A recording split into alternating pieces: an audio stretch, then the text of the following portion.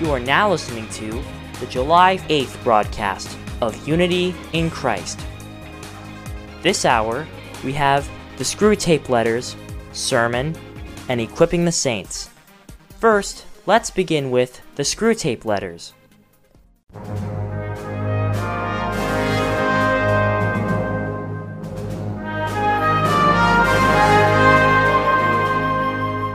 Hello everyone, this is Terry Park, the host of our new program, A Christian Who Reads Books. We are currently sharing C.S. Lewis's book, The Screwtape Letters. In this book, two devils appear, a seasoned devil named Screwtape and his nephew, a novice devil named Wormwood. Screwtape writes letters to his nephew to advise him on how to grow as a devil. There are 31 letters in total, and these letters make up the Screwtape letters. Since this book is written from the perspective of devils, there are many things that need to be thought of in reverse. For example, the patient mentioned in the book refers to the person that each devil is responsible for, and the enemy the devil refers to is Jesus Christ. The devils feel that Jesus is taking people away from them, so they call him the enemy, and those who are committed to Jesus, their enemy, are referred to as patients. Of course, our enemies are these devils. As the saying goes, know your enemy and know yourself, and you'll be victorious. So, it would not be a bad idea to look at ourselves from the perspective of the devils and see how they operate. Foremostly, Screwtape emphasizes the need to prevent patients from meditating on God's Word and to entice them to live their lives without thinking too much. In the second letter, Screwtape outlines a strategy to ensure that patients do not ask serious questions or have progressive thoughts. What is this strategy? The opening sentence of the second letter from Uncle Screwtape to his nephew Wormwood goes like this. I was very displeased to hear that your patient has become a Christian. Although Screwtape starts with a tone of displeasure, he still does not give up on patients and suggests a strategy to retrieve the patient back to their side in the second letter. Then, Screwtape makes a critical comment. Encourage a Christian to use his feelings of disappointment or slackening of effort after he has turned to Christianity. Suppose there's a couple who's been married for a year. They loved each other so much, so they got married. Then they might begin to feel disappointments about each other. Suppose there's a young man who succeeded in getting a job after several years of training. When he realizes that his dream job is not as good as he thought, he would feel disappointed. In general, we feel disappointed when our efforts end up in vain or when we realize that our efforts are not enough. It is not unusual for us to experience this kind of disappointment in our lives. How about disappointments in church? You may have heard someone say, so-and-so is disappointed with the pastor and doesn't go to church anymore. Or, Deacon Kim was upset at Deacon Park. Or, that church on the hill is too cold and dry. Or, that newcomer who came last month, I haven't seen him lately. Oh, maybe the church atmosphere wasn't what he was looking for. When we hear these passing comments, what would be our reactions? Do we play along or do we brush it off? This is not about judging our reactions. Rather, we should talk about how Satan uses such feelings of disappointments that these passing comments may instigate. Satan meddles with disappointments that come from various life situations, but he is especially fond of using disappointments that arise between people. He presses us into trials, he makes us focus on the hurt we felt, he drives us to move to different church, and he tempts us not to go to small group meetings. All because someone we know that may or may not have done or said something that was offensive to us.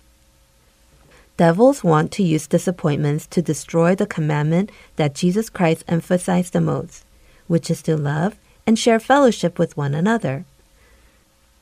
We have biases about the things around us, and these biases can be applied to the church and its members. For instance, we all dream of a perfect church and perfect Christians. We may even believe only those who meet the highest of the standards should come to the holy place to worship. In fact, we may look down on other Christians who seem less educated, poor, or lacking in graceful mannerisms. When we come to church to worship, we may feel uncomfortable sitting next to someone that smells of cheap perfume, causing us to sneeze. or we are bothered by a choir member who is singing out of tune and messing up the harmony. The static from the loudspeaker may cause irritation, and so does the person in front who keeps looking at his cell phone while shaking his legs. If we focus too much on these things, we may not be able to concentrate on worship and may end up feeling distracted and confused. We may eventually become disappointed in the church life, and church members as a whole. About that specific patient Wormwood just lost to Christ, Screwtape advises Wormwood to take advantage of the disappointments of being let down that may come soon after becoming a new Christian. He says, disappointment is a sign that appears when we try to put our ambitions, which we have kept only as dreams, into difficult practice in all aspects of life. In other words, if we don't try anything, we won't be disappointed. No expectations, no disappointments. Screwtape reminds that Jesus Christ allowed disappointments to come whenever human efforts to cross the threshold. Have you ever tried to get along with other church members or tried to love them well? Have you ever been enthusiastic about a small group meeting, thinking that you will grow through it and be able to serve others as well? However, before you know it, you might have discovered the obvious faults in others and how disappointment sets in. Do you feel like church meetings are currently stagnant? Do you feel uncomfortable meeting certain members? If we overcome such disappointments, we will not be swept away by our emotions and will not fall into the temptation of the devil. Please consider the following excerpt in the letter that Uncle Screwtape wrote to his nephew, Wormwood.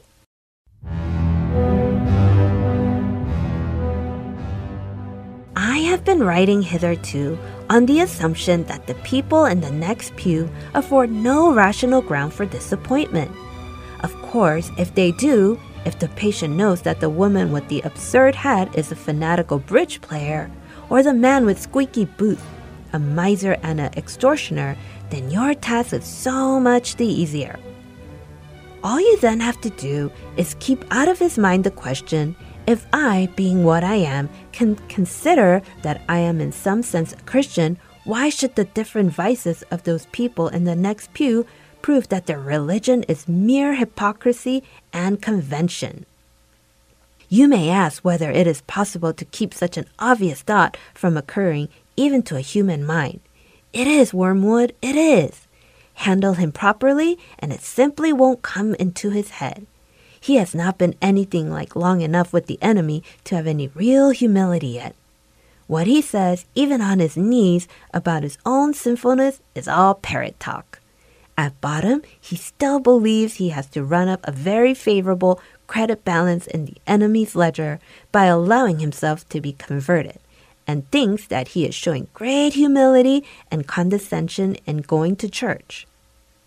At bottom, he still believes he has to run up a very favorable credit balance in the enemy's ledger by allowing himself to be converted, and thinks that he is showing great humility and condescension in going to church with these smug, commonplace neighbors at all.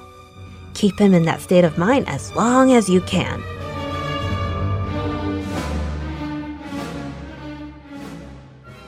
Screwtape advises his nephew Devil to prevent our faith from growing by trapping us in mutual disappointments, disclosing and refocusing on shameful things we try to hide, and getting us to stay in that state of disappointed. That was their strategy. If you feel disappointed in other Christians and are struggling because of it, please consider carefully whether this might be the strategy of the nephew devil working on you. And rather than the whispers of the devil, please listen to the words of the Bible written by the inspiration of the Holy Spirit. Brothers, if someone is caught in a sin, you who are spiritual should restore him gently, but watch yourself, or you also may be tempted. Carry each other's burdens, and in this way you will fulfill the law of Christ. These are the words of Galatians 6:1-2. We utter negative things to ourselves when we are disappointed. The marriage life I dreamed of is not this. The spiritual life I imagined is not this. The church I want to serve is not this, etc. While we may feel disappointed in things we once cherished, we should not allow this emotion to fuel our egos. Disappointment is an emotion that can be felt in all areas of life, but if we leave it unchecked, it can become Satan's trap. When doubts about faith and church arise because of a few disappointments, we must realize how much of a hole Satan has created in our hearts through his manipulation. He would chuckle and say that it was us that created the hole and he only put his finger in the hole. By meditating on how much of a sinner I am, I can overcome disappointments and be thankful for the grace of salvation. Romans chapter 12 verse 10 says, "Be devoted to one another in love. Honor one another above yourself." And 1 John 4:11 says, "Dear friends, since God so loved us, we also ought to love one another." We will continue with Screwtape letters next time.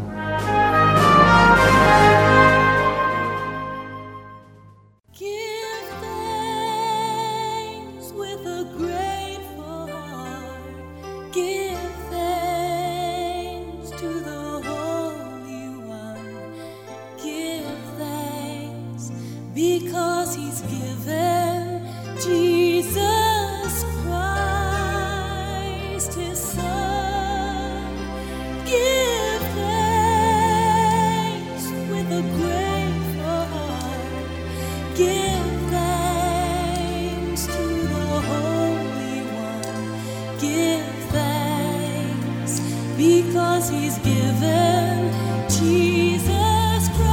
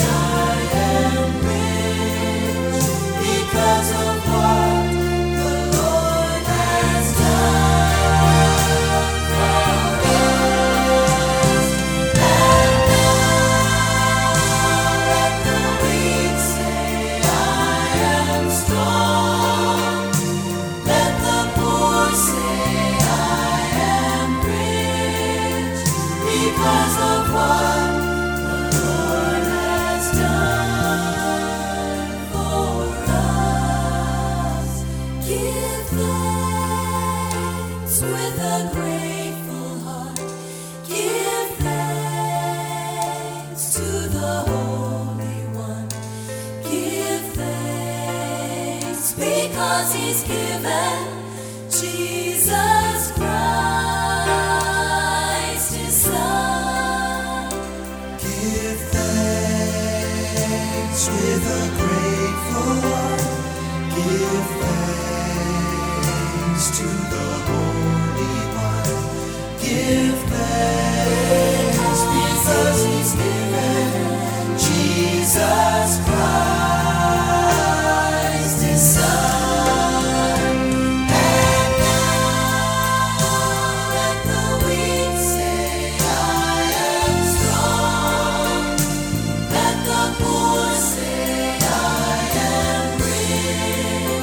Because of what the Lord has done for us.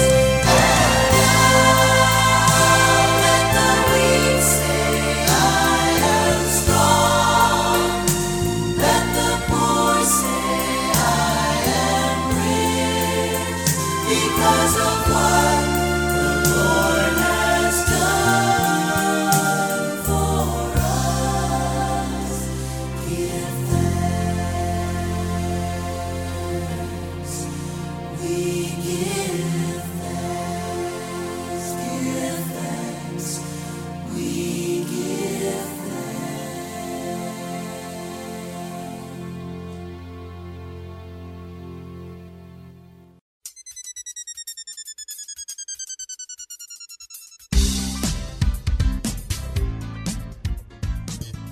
Coming up next is a sermon by Pastor Bill Milter of Arizona Community Church.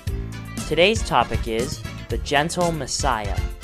I hope you have a blessed time with Pastor Bill. So as I read about the life of Christ, there are certain things that I see in Jesus, things that he said and did that really resonate with me more than others. And I would venture to guess this is the case for many of you, if not all of you, as well.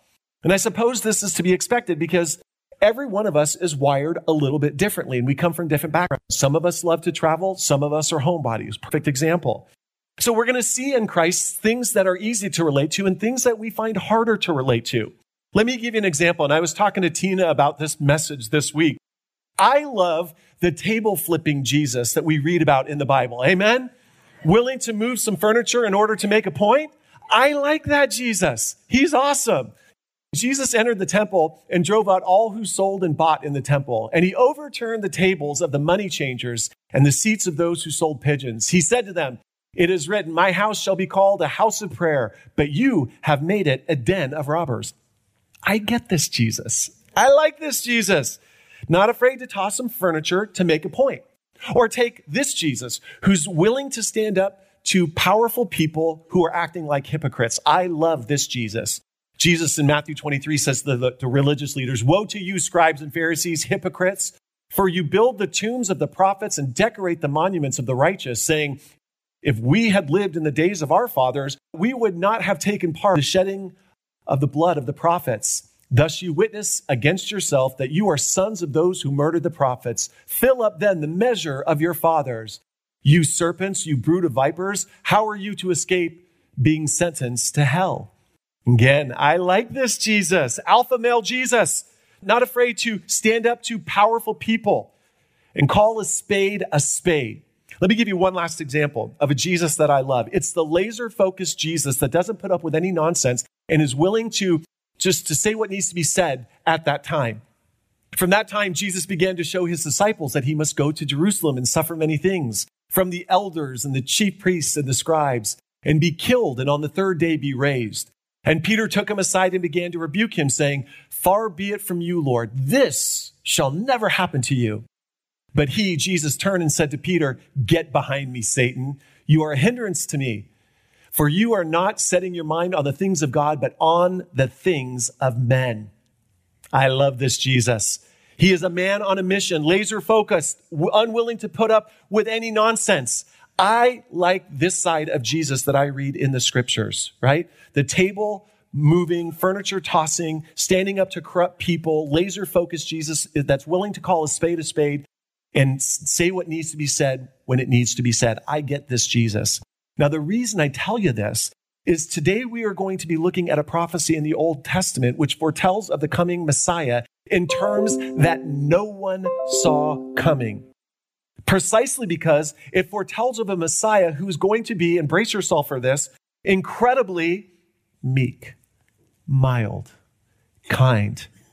It foretells this. So church, it's on this note. It is my honor to take us to the word of God today. Hear a prophecy given 700 years before the time of Christ, Isaiah 42, verses 1 through 4. Hear the word of God this morning. "And he will bring forth justice to the nations. He will loud or lift up his voice or make it heard in the street. A bruised reed he will not break, and a faintly burning wick he will not quench. He will faithfully bring forth justice. He has established justice in the earth, and the coastlands wait for his law." Amen. Hear the prophecy concerning Christ 700 years before he ever set foot on earth. Now here's the deal. If this prophecy, it's 4 verses, if this prophecy ended just at verse 1, it would be a prophecy that would be somewhat easy to understand and accept. Listen to what it says. "Behold my servant, whom I uphold, my chosen, in whom my soul delights. I have put my spirit upon him, and he will bring forth justice to the nation." So in one verse, no less than 6 different descriptions of the Messiah are rattled off in rapid fire. And when taken together, they paint a picture of somebody who's pretty special. If I had never read or knew about the coming Messiah and I just read this one verse, I'd go, this guy's going to be a stud. This person is going to be amazing. This servant of the Lord. Just look at the first 4 descriptions. He is described as God's servant. That's a great honor. One whom God upholds personally. Wow. He is chosen by God. And he is one in whom God's soul delights. Again, if I didn't know anything about the coming Messiah and I just had this one verse and I read those first 4 descriptions, I'm going, this person is going to be someone special, someone amazing. But it gets even more interesting because it says that I have put my spirit upon him. This is going to be a man that has God's anointing. God's spirit is going to be upon him. And if you know anything about Isaiah, this is a reoccurring theme about the coming Messiah. Isaiah 11:2, And the Spirit of the Lord shall rest upon him, the Spirit of wisdom and understanding, the Spirit of counsel and might, the Spirit of knowledge and the fear of the Lord. Again, this guy's going to be awesome. But then we also read other passages. The Spirit of the Lord God is upon me, that is the coming Messiah, because the Lord has anointed me to bring good news to the poor. He has sent me to bind up the brokenhearted, to proclaim liberty to the captives, and the opening of the prison to those who are bound. Interesting. Regardless, this man was going to have the Spirit of the Lord upon him and will certainly have no fear of what stands before him. He's going to be awesome. He's going to be an amazing Messiah, a conqueror, a leader of leaders. If all I had was this one verse, I like what I read, which leads to the last description. It says this, and he will bring forth justice to the nations. When the Messiah shows up, everyone, and I mean everyone, better look out because he is going to impact the world. He's my Messiah and he's awesome. God's Spirit is upon him and he's bringing justice to the nations. Look out. Again, I like verse 1. But as we know, this prophecy doesn't end here. And it's in the remainder of this prophecy that the paradigm-shifting, mind-blowing part of this prophecy comes to light. And that is because it foretells of a Messiah who is exceedingly meek and mild and gentle. A prophecy that finds its fulfillment in one man, Jesus of Nazareth. Church, hear the fulfillment of a 700-year-old prophecy fulfilled in Jesus Christ. Matthew chapter 12, verses 19 through 21. Again, hear the word of God. He, Jesus, went on from there and entered their synagogue. And a man was there with a withered hand. And they asked him, is it lawful to heal on the Sabbath? So that they might accuse him, that is Jesus. He said to them, which one of you who has a sheep, if it falls into the pit on a Sabbath, will not take hold of it and lift it out? Of how much more value is man than a sheep? So it is lawful to do good on the Sabbath. Then he said to the man, stretch out your hand. And the man stretched it out, and it was restored healthy like the other. But the Pharisees went out and conspired against him, how to destroy him. Jesus, aware of this, withdrew from there, and many followed him. And he healed them all and ordered them not to make him known. This was to fulfill what was spoken by the prophet Isaiah. Behold, my servant, whom I have chosen, my beloved, with whom my soul is well pleased. I will put my Spirit upon him, and he will proclaim justice to the Gentiles. He will not quarrel or cry aloud, nor will anyone hear his voice in the streets. A bruised reed he will not break, and a smoldering wick he will not quench, until he brings justice to victory. And in his name, the Gentiles will hope. Amen. Church, I present to you the fulfillment of the prophecy in Isaiah. So again, for people like me who like the table-turning, hypocrite-confronting, laser-focused Jesus that we read about, this side of the Messiah is a little bit difficult. It's a little bit tougher pill to swallow. So why? Well, let's look at the passage. It says, verse 19, he will not quarrel or cry aloud, nor will anyone hear his voice in the streets. Folks, this is in direct opposition to what many thought the Messiah would actually be. Many thought the Messiah would be someone whose voice would be heard in the streets. He would be easily recognizable because it was assumed that he would be a charismatic, strong, dominant type of leader. The type of person that could easily gather an army to himself, who could inspire people to action, and who would proceed forth as one to conquer. This is the Messiah that people were expecting. But both Isaiah and Matthew make it abundantly clear he won't cry aloud in the street. You won't hear his voice. Not surprisingly, Isaiah, other prophecies speak to this very thing. Listen to Isaiah 53. For he, that is this coming Messiah, grew up before him like a young plant, and like the root out of dry ground. He had no form or majesty that we should look at him, and no beauty that we should desire him. Jesus was so inconspicuous that he often stood in the presence of people who had absolutely no clue who they were talking to. Imagine talking to the Messiah, God in the flesh, and not even knowing it. The woman at the well in John 4 is a really good example of this. Had Jesus not told her point blank, I'm the Messiah, she would have had no clue. Just look at it. The woman said to him, I know that Messiah is coming, he who is called the Christ. And when he comes, he will tell us all things. And Jesus is like, oh, by the way, Jesus said to her, I who speak to you am he. Many other times, Jesus explicitly told people not to reveal his identity. Remember when he healed the leper? And a leper came to him, imploring him, and kneeling, said to him, if you will, you can make me clean. Moved with pity, he stretched out his hand and touched him and said to him, I will be clean. And immediately the leprosy left him, and he was made clean. And Jesus sternly charged him and sent him away at once and said to him, see that you say nothing to anyone, but go show yourself to the priests and offer for your cleansing what Moses commanded as proof to them. Question, what kind of Messiah keeps his identity hidden? Answer, a Messiah whose kingdom is not of this world. Jesus was king of a kingdom that was quietly conquering the hearts of men and women one at a time. This was a Messiah that did not come to overthrow the Roman Empire. He came to overthrow the bondage of sin that held people captive. Amen?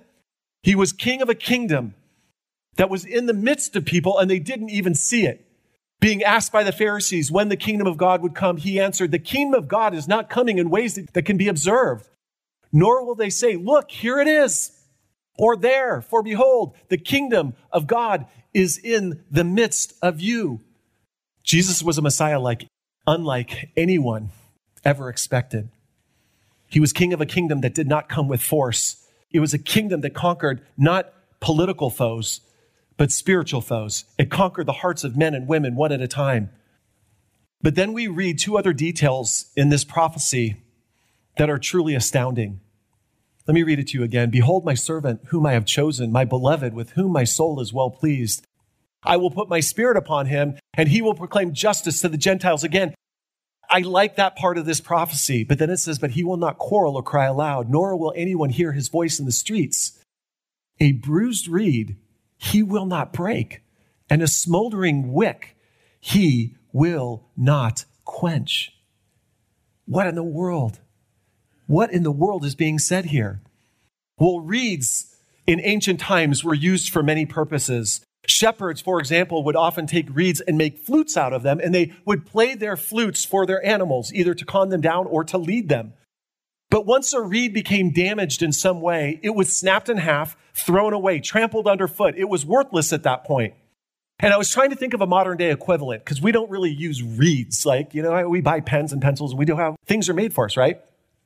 The best example that I could think of, modern day example, is when you go out to a restaurant and they no longer give you the plastic straws, but they give you the paper ones. You know what I'm talking about? And about 4 sips in, it's soggy and it's like, ugh, best I could do, folks, with all of my brain power. That's the best modern day analogy I can give you. The point of this part of the prophecy is simple. Bruised reeds represent bruised and hurting people. People who would otherwise be considered worthless and of no value by society, tossed aside and trampled underfoot. Who will they find the Messiah to be? Not a Messiah who will toss them aside or trample them underfoot, but rather someone who will be gentle with them and kind to them. He won't bruise them further. He won't break them. He won't toss them aside. He will bind them up. He will strengthen them. And see, this is the side of Jesus that's harder for me. I love telling the truth, but we got to tell the truth in grace, in love, right? I love the truth side. So just out of curiosity, how many of you in here are truth people? It's easier for you just to tell the truth. How many of you are grace people? You're probably the people that like to travel too. I know, I'm sure. It's always the grace people that get to me. Yeah, but you can see the contrast. We tend to, I like to travel, I don't like to travel. I like grace, I like truth. And we tend to go to these extremes, and I do all the time. And that has a real important bearing for all of us. And I'm going to tell you that in just one second. Because in this passage, we're also told about a smoldering wick. Once a wick of a lamp is burned down, it becomes so worn out and so small that it is barely able to stay lit and give any light. You all know this, that light candles, right? You light a candle and it burns down and it gets that last little nub, right? And it's flickering and there's no heat. There's barely any light. It's about to go out. It's worthless at this point. The only thing you can do is snuff it out and throw it out at that point. Jesus' point is clear. The point of this prophecy is clear. People who have been worn down by the hardships of life, who are just hanging on by a thread, who have just a little flicker of life left in them. who society would normally say, that person's got nothing left to give. Toss them out, trample them underfoot, throw them away. They will not find Jesus to be someone who snuffs them out or tramples them underfoot or tosses them aside. Rather, someone who gently cares for them, who fans their flame back to life. That is who they will find the Messiah to be. And that's the Messiah that I find hard because I love truth. Now, the prophecy ends this way. It says this, until he brings justice to victory, and in his name, the Gentiles will hope. So earlier it said he will bring justice to the nations. And I'm like, yes, that's the Messiah I love. He's going to let the world have it. But then I read, wait a minute, the justice he's going to bring is going to cause the Gentiles to hope in him. So maybe I don't understand the justice that's being talked about here. And that's precisely because the justice that is being talked about here, it's not judgment, it's a redeeming justice. The Messiah will be not only good news for the nation of Israel, but for the whole world because he will bring a redeeming justice to the world. Of course, we know in full what those living back then only knew in part, and that's this. The Messiah would come into the world and lay his life down, not just for the nation of Israel, but for the whole world. And as such, he will be a Messiah to the whole world, that anyone, no matter who they are, what their background might be, how damaged they might be, how wounded and bruised and hurting they might be, even if they have no life left in them, but just a flicker of life left in them, even they can call upon this Messiah and find him to be somebody that will receive them. Amen? Amen. Now, regarding this prophecy, the great Matthew Henry, pastor and theologian, said this, and while encouraged by the gracious kindness of our Lord, we should pray that his Spirit may rest upon us and make us able to copy his example. In other words, may God's Spirit rest upon us so that the world would find us, those of us who are Christians, people, if they come to us, we won't trample them underfoot or toss them aside, but they will find us to be people who will encourage them and build them up and lift them up. And this is where the rubber hits the road. So are you ready? Brace yourselves for what I'm about to say. It's exactly why I said earlier, there are things about Jesus in the Bible I get, I understand, I love. Other things not so much. And it is the gentleness and meekness that I often struggle with. And here's how. We are living in a day and age where the world is crazy. Do I hear an amen? The world is crazy. But I'm going to be honest with you. I don't want to be gentle and kind with the people of this world. I want to beat the heck out of them with the truth. And don't judge me because many of you are just like me. I saw you raise your hands earlier. Are you with me? I don't necessarily, I see what's going on in the world and I'm like, what is wrong with you people? You're so, I want to take my huge Reformation study Bible, and I've got a huge one in my office. Honestly, it weighs about 10 pounds, and I want to help people learn by osmosis, if you know what I mean. In other words, I don't want to read the Bible to them. I want to hit them over the head with it and shove it down their throat so that they understand what I see, what I so clearly see. That's why I say I get this, Jesus. And that's why when I preach, I think many of you I tend to preach on this side of the aisle, which is all truth and a little bit hellfire and brimstone at times. And people are like, yeah, we love that, Bill. Yeah, go for it. It's because I like being over there. But it's over here. Those of you that raised your hand that you're gentle, meek, and mild, you like that side of Jesus, you probably struggle with some of my preaching at times. And I get it. Jesus, listen, there is a time in which we as Christians need to be strong and courageous and bold. We see that in Jesus. There's times when we have to be over here and be strong, but we can't lose sight of the fact that the Messiah that came into the world was so gentle, so kind, that the most hurting and bruised people in the world could come to him and find him to be a Messiah that would not tear them down further, toss them aside, or trample them underfoot. He would be a Messiah that would build them up and encourage them. And if there's anybody in this room that needs to hear that, it's me. It is me. Listen to this passage, folks. If ever there were a passage for this generation right now, here it is. 2 Timothy chapter 2. And the Lord's servant must not be quarrelsome. But here's the tough part. Kind to everyone. Even those people out there that are making crazy decisions, I don't understand, I don't get it. Able to teach, patiently enduring evil. So I got news for you. When I turn on the news and I see evil, my fuse is about that long. And Yeah, some of you are here. So a lot of you are more righteous than me. Your fuses are a lot longer. Mine's not so long. It doesn't take much before I start yelling at the TV screen. And I'm not yelling nice things. I'm not yelling scripture. Patiently, long-suffering. That's what the word patient means, long-suffering. Being long-suffering, enduring evil, correcting his opponents with gentleness. God may perhaps grant them repentance leading to a knowledge of the truth. Listen to this.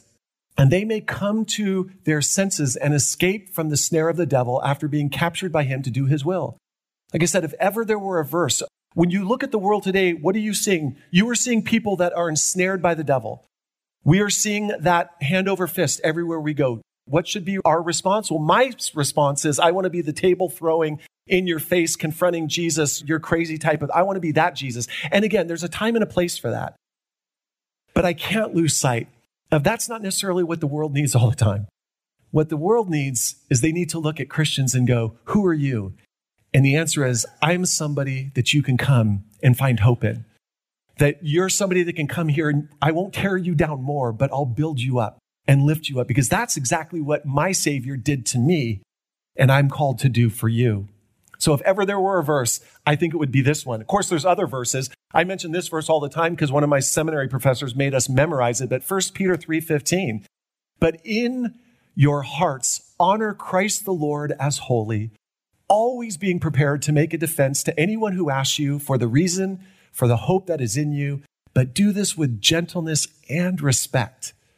And I'll say this, and I think most of you would agree with me, the word respect is lost on our society today, isn't it? That nobody has respect for anybody anymore. We don't have respect for those in authority. Many people don't have respect for their parents. There's just a lack of respect. What that means, when the world looks at the church, they should find a gentle, respectful people. And like I said, when you come to this church, I tend to preach over here. And if you're new to the church and it's your first time, you're going to go, that's not a very gentle or respectful pastor. And there's times when I've gotten out of the pulpit and I've listened to what I said and I'm like, you're right.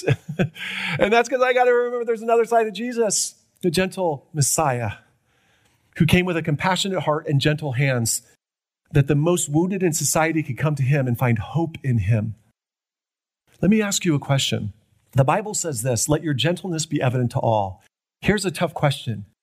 Those that know you best, would they describe you as gentle? If I could read some of your Facebook posts, would you be described as gentle? Now I'm really touching a nerve, huh? If I could read some of your text messages, would you be described as gentle and kind and meek? I'm telling you, there's some text messages I would never let you see because I'm not so gentle and I'm not so respectful when I've got my gun out and I've got my crosshairs out. How about this one? Colossians chapter 4, verse 6. Let your speech always be gracious. My speech isn't always gracious. You want to know why? Because those people out there don't deserve grace.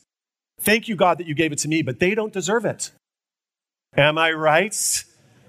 I mean, Lord, come on. They are way worse than I ever was.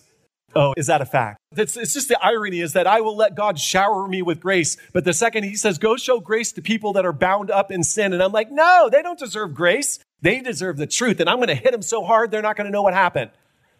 Let your speech always be gracious, seasoned with salt, so that you may know how you ought to answer each person. And you know what that tells me? It means that you deal with people as individuals, how you should answer each person.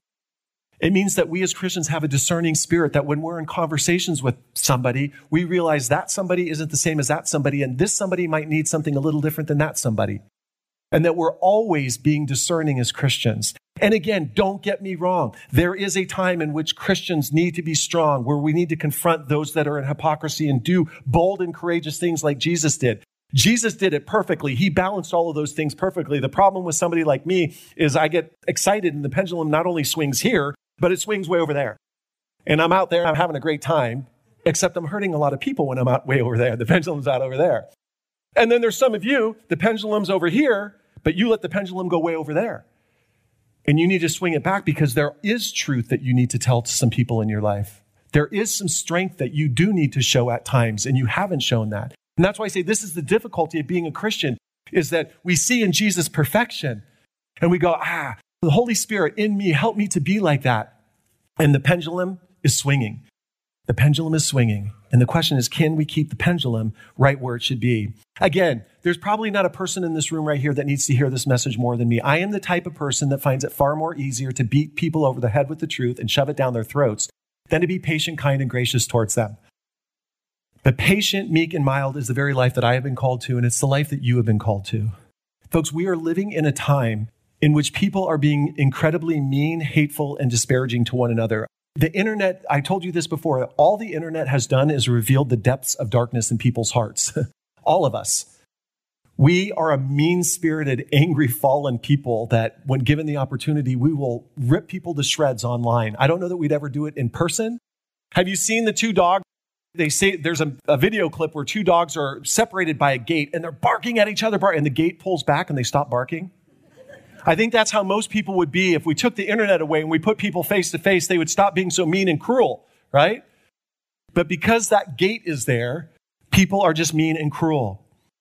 But what that means, folks, is we have an incredible opportunity as Christians to minister to this world with a compassionate heart and gentle hands, so that when the people of this world go, you know what, it's brutal out there, and they look here, they see something different. And again, no one needs to hear this more than me.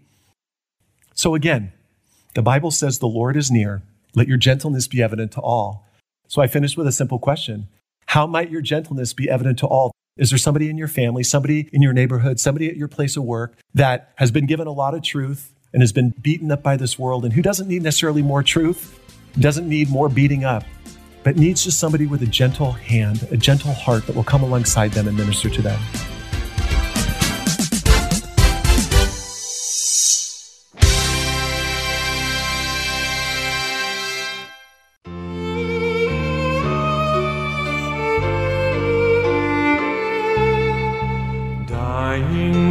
Jesus, by death reckon mine, living with Jesus, a new life divine, looking to Jesus till glory does shine, moment by moment, O Lord, I am thine.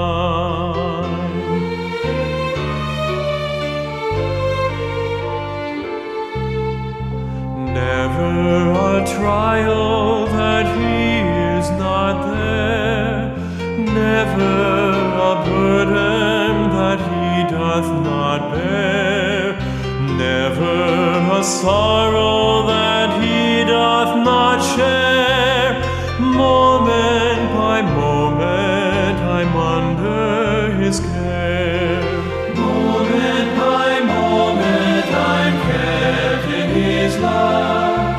Moment by moment I fly from above, looking to Jesus till glory does shine.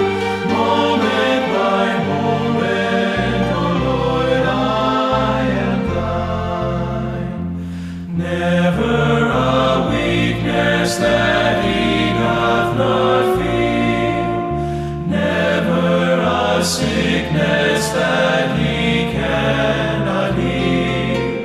Moment by moment, in war, in weal, Jesus, my Savior, abides with me still.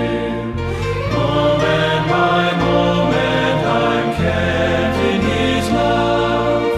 Moment by moment, I fly from above,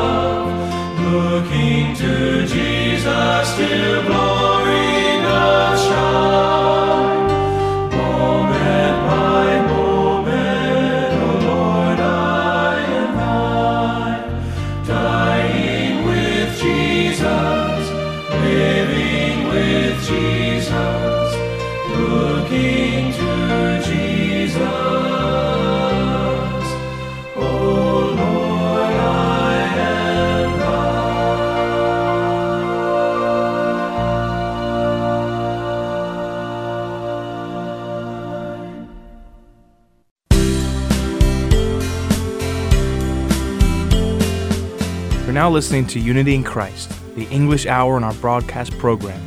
You can download the app for Heart and Soul Gospel Ministries by visiting Google Play Store or the iTunes App Store. You can now listen to this week's or past week's program on your Android or iPhone. Just search for Heart and Soul Gospel Ministries to find it in the store. If you have any questions, please call us at 602-866-8999 or email us at heartandsoul.org@gmail.com.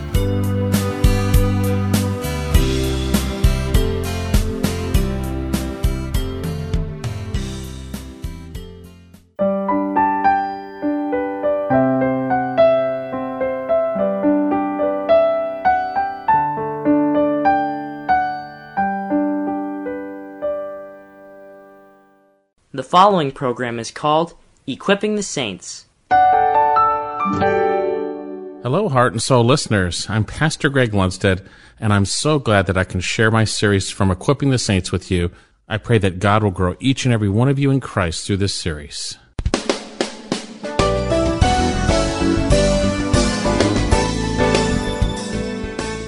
You're in a relationship with a loving Heavenly Father.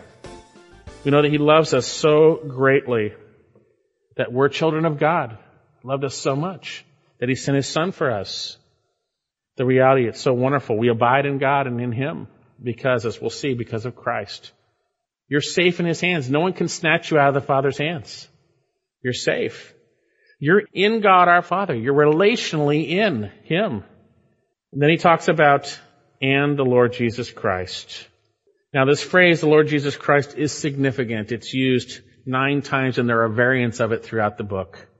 9 times in 3 short chapters, Lord Jesus Christ. The term Lord speaks of deity, the I am. The term Jesus is His human name. It was given to Him when He came to earth. You shall name Him Jesus, for He shall set His people free from their sins, or they shall be forgiven from their sins, right? You see that. He shall save His people from their sins. Matthew 1:21. The term Jesus, Yahshua, means Yahweh, the Lord, saves. Yeshua. You'll name Him, the Lord saves. Whenever you think of the name Jesus, His human name means the great I am saves. He's the great I am who saves. Jesus. And then we have the term Christ, which speaks of the anointed one, the Messiah, the one from the Old Testament prophesied who would reign forever and ever, who would have to suffer first, Isaiah 53, then to die for our sins, then be glorified. He's the anointed King who came and died for our sins. He's the Christ. And so we are also in Jesus Christ. We are in Him relationally. What does that mean? Well, it's speaking of being in Christ, and it essentially describes what it means to be saved.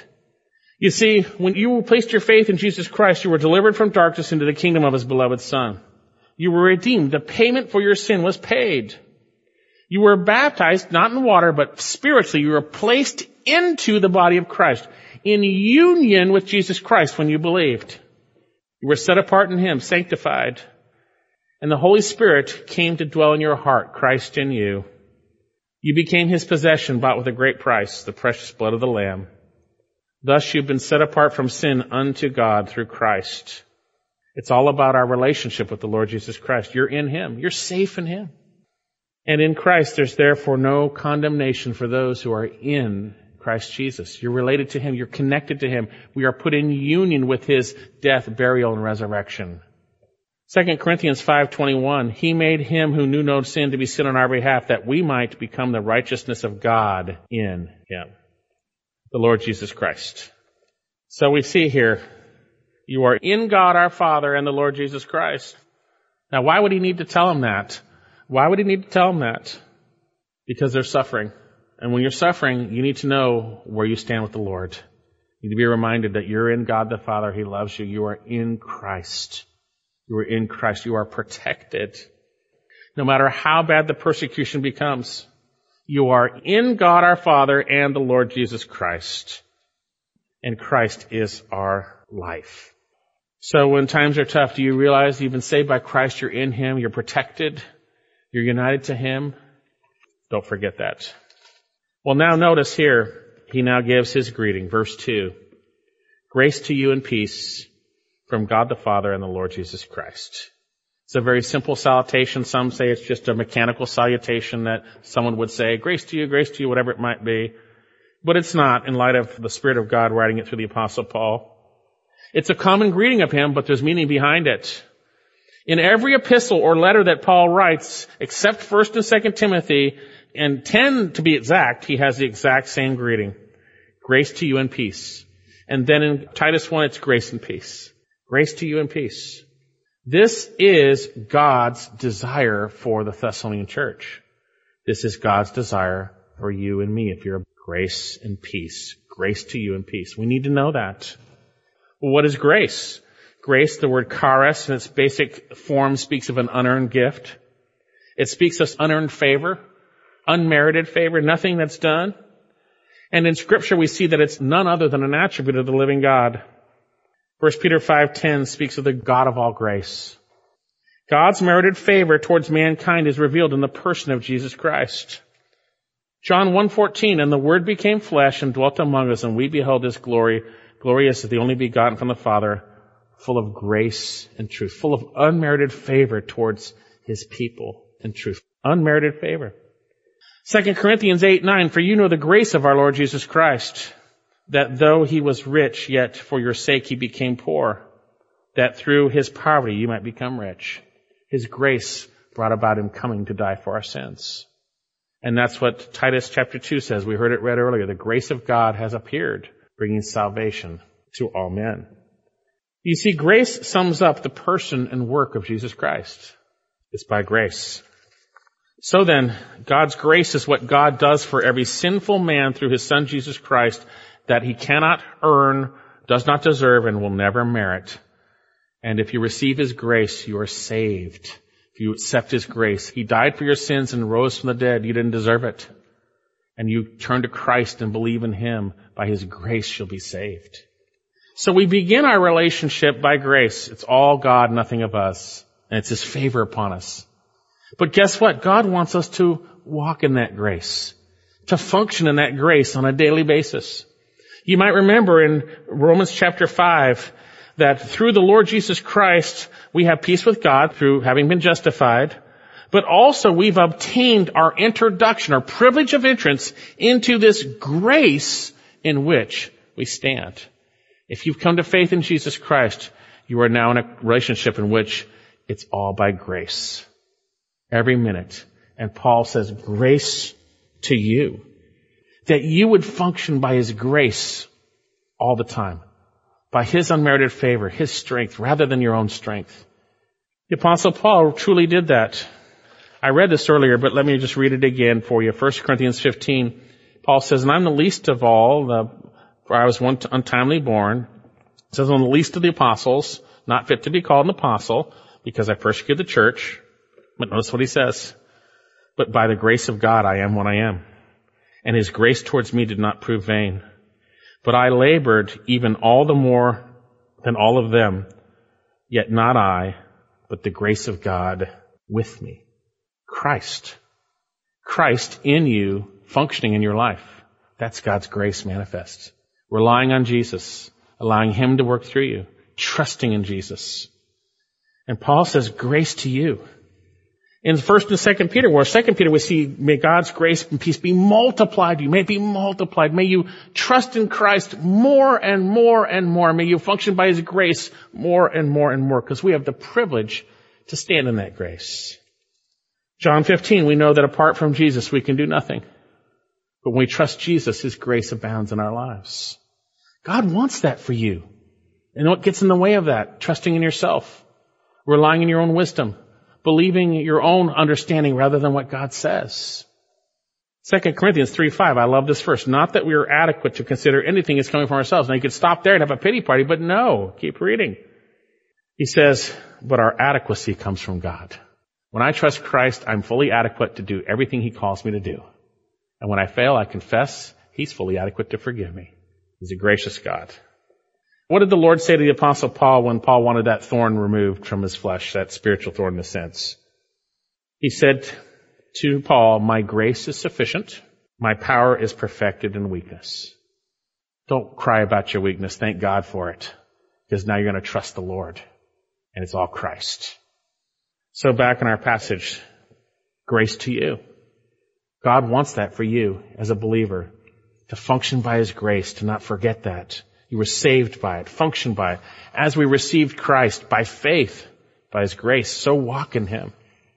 But notice He also says peace. And the reality is, we need peace. Our hearts can be troubled a lot over all kinds of stuff that happens, especially if you think about the future, whatever might happen, it can be troubled. But see, peace is the result of grace. You will never have peace until you've encountered the grace of God. You see, if you have never trusted in Jesus Christ by His grace, you don't have peace. There's no peace for you. But if you trust in Christ, we have peace with God positionally.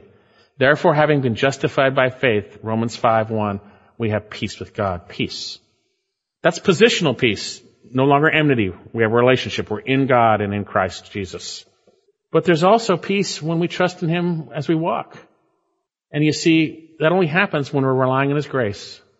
If you have no peace, that's because you're not relying on Christ. You see, Jesus said, my peace I leave with you. My peace I give to you. Not as the world gives, do I give you. Let your heart not be troubled, nor let it be fearful. You see, grace and peace doesn't come from worship. Grace and peace doesn't come from going to church. Grace and peace doesn't come from serving. It doesn't come from a book. Where does it come from? What's our passage say? Grace to you and peace from God our Father and the Lord Jesus Christ. It comes from God through Christ. If you want to have peace, rely on Him.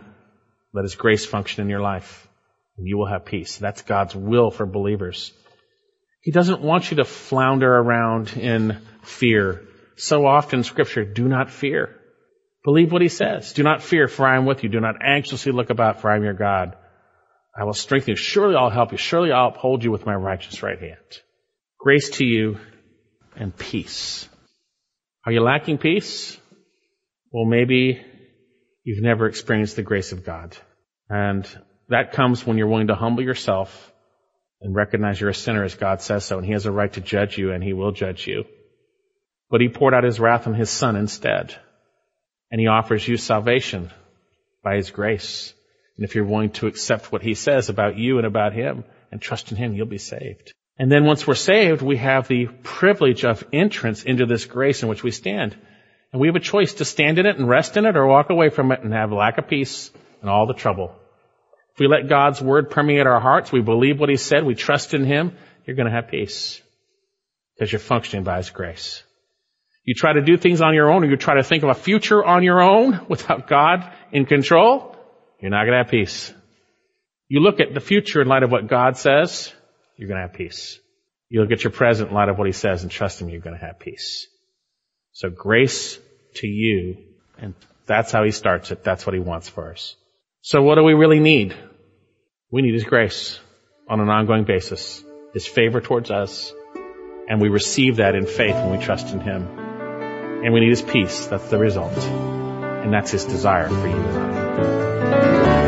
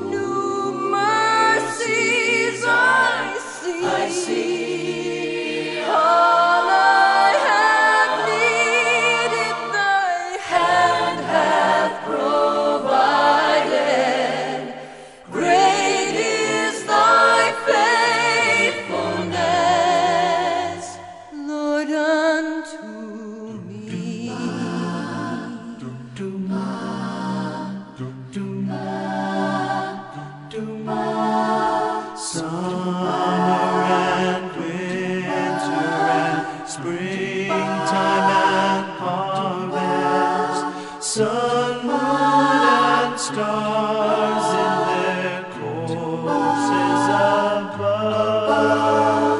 Join with all nature in manifold witness to thy great faithfulness, mercy, and love. Oh, great is thy faithfulness, great is thy faithfulness. Morning by morning, new mercies I see. All I have needed, thy hand hath provided. Great is thy faithfulness, Lord, unto me. Pardon for sin and a peace that endureth. Thine own dear presence to cheer and to guide. Strength for today and bright hope for tomorrow. Blessings are mine with 10,000 beside. Oh, great is thy faithfulness, great is thy faithfulness. Morning by morning, new mercies I see. All I have needed, thy hand hath provided. Great is thy faithfulness. Great is thy faithfulness, Lord, unto me. Oh, great is thy faithfulness. Oh, Lord, great is thy faithfulness, Lord, unto me.